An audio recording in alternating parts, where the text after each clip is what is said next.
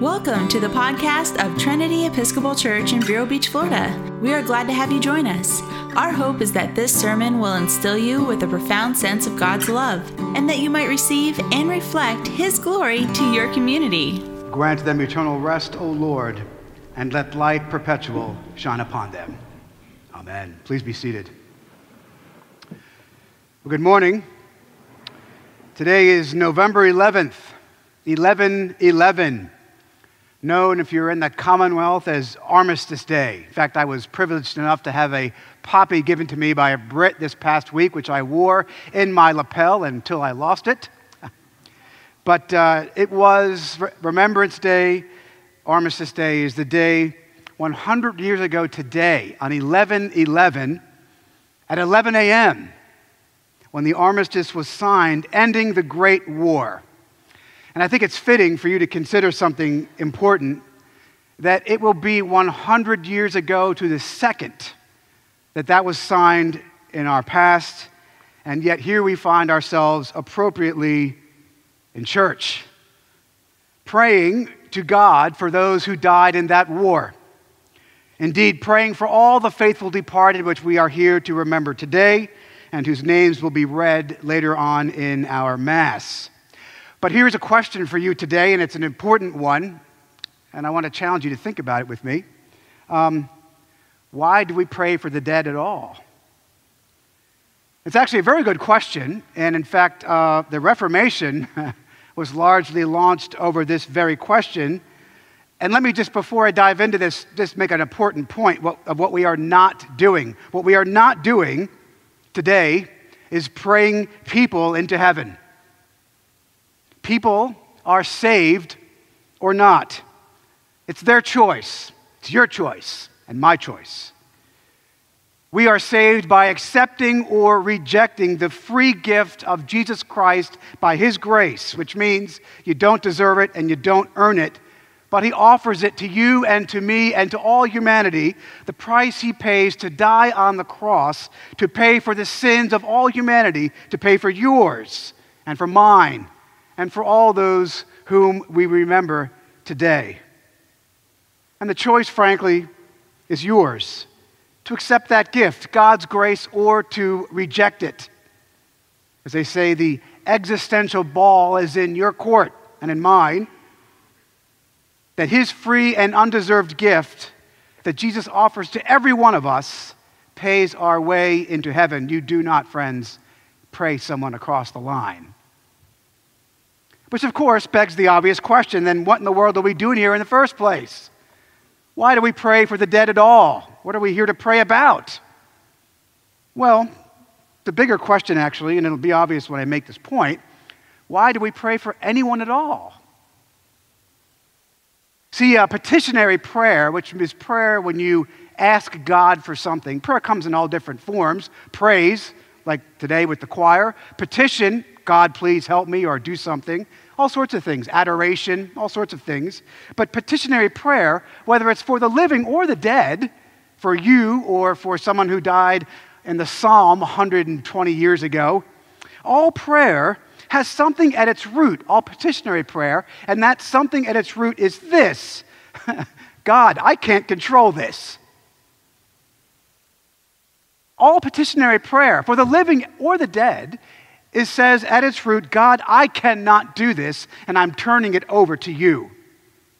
And the reason I say that is that most of life is, well, beyond what we can really do in the first place. How many of you woke up this morning and put the breath into your own lungs? None of you. How many of you woke up this morning and arrived here safely purely by your own will? None of you. Friends, life is, as Thomas Hobbes said, nasty, brutish, and short. And so we are here today to be reminded that we are to turn all things over to Him. And we worry and we stress and we cause ourselves so much frustration because we assume way more control over the world than we actually have. Way more responsibility for the things of this world that we can actually do. Prayer, for the living or for the dead, is an admission of something very profound, and very powerful and very empowering, frankly, that you are not in control, but that God is. To quote our psalm this morning, which we read, Psalm 121, listen to it again, it's right there. I will lift up my eyes to the hills. From where is my help to come? My help comes from the Lord, the maker of heaven and the maker of earth. My hope comes from the one who is in control. He's made all things. He runs the show. And we remember those who have died, friends, because we love them, and quite frankly, their lives are no longer within our control. And we commend to Almighty God to save them, to grant them rest. Today is called a requiem, and it's from the first two words of our Mass today, requiem aeternam. Grant them rest, eternal rest, O Lord. It's a petition. God grant them rest, which is why a requiem, which is essentially a funeral mass for those who have gone before, it's so important. It admits the shortness of our own life. It admits the transience of this life. It admits that fundamentally, most things in this life are beyond our control, but the key is that then we turn around and place those very same people, places, and things that we cannot control into the hands of a God who can. See, for Christians, death is not the end. It's not the end. Jesus tells us in John's Gospel that when he returns, Jesus Christ died on the cross to pay for your sins and for mine. He is resurrected. He gets a new physical body in some form. He ascends back into heaven where he is right now in a physical sense. And he tells us in John's Gospel that when he returns, the dead shall be resurrected, reformed, reconstituted with new bodies, physical bodies. Anybody who thinks heaven is floating on a cloud playing a harp doesn't know their Bible.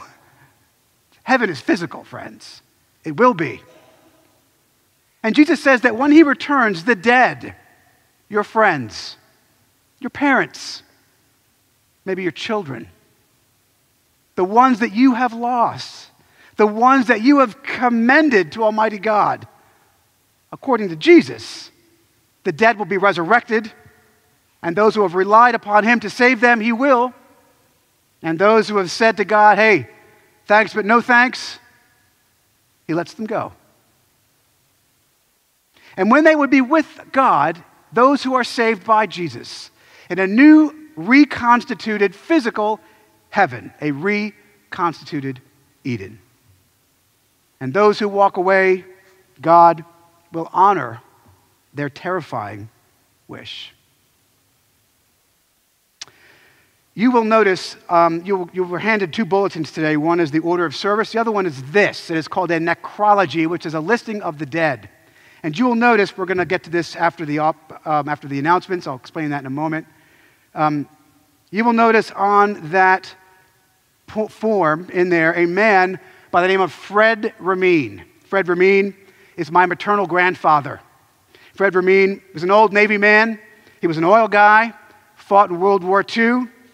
When I was a boy, I used to visit him with my brother and my cousins in Pensacola Beach, and my grandfather was 26 feet tall and had hands the size of bear claws.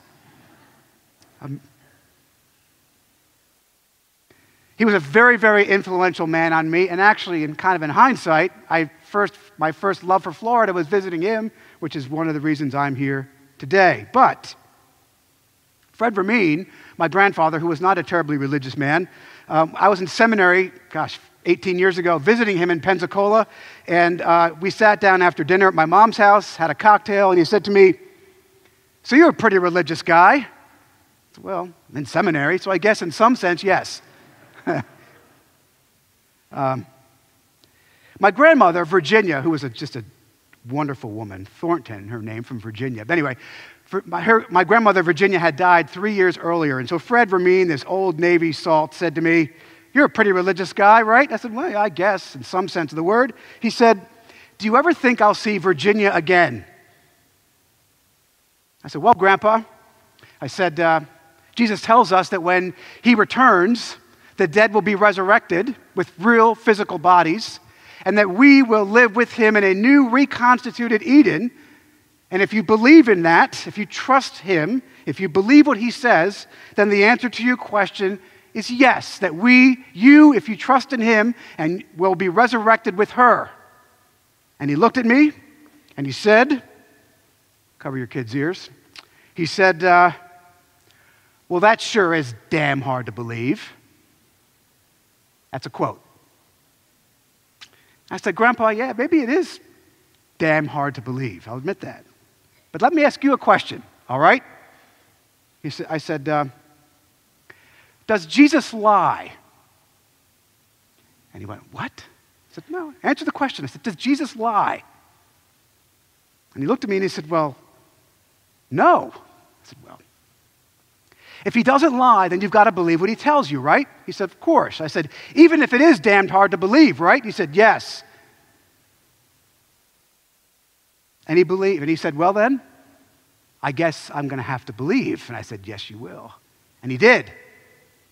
The part of the story I don't usually tell, if you've heard that before, is that the next morning, my wife, Kathy, and I got on a plane, flew back to Pittsburgh, where it was cold and rainy, as memory serves, and we got into the house where I lived in seminary, and there was a blinking light on the answering machine. We didn't have cell phones, or maybe I didn't, I don't know, whatever. But got home, there's a blinking light on the machine. Next morning, answered the phone. My mom says, hey, give me a call, something tragic's happened. So I call my mom up, and she said to me as follows.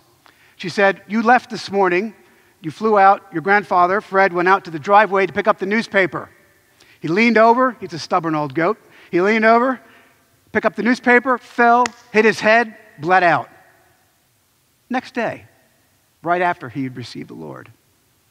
The irony, of course, is a week later, I was preaching at his funeral sermon, and I said to his friends who were all gathered around, I said, friends, you all know Fred. If Jesus Christ can save Fred Vermeen, he can save anybody.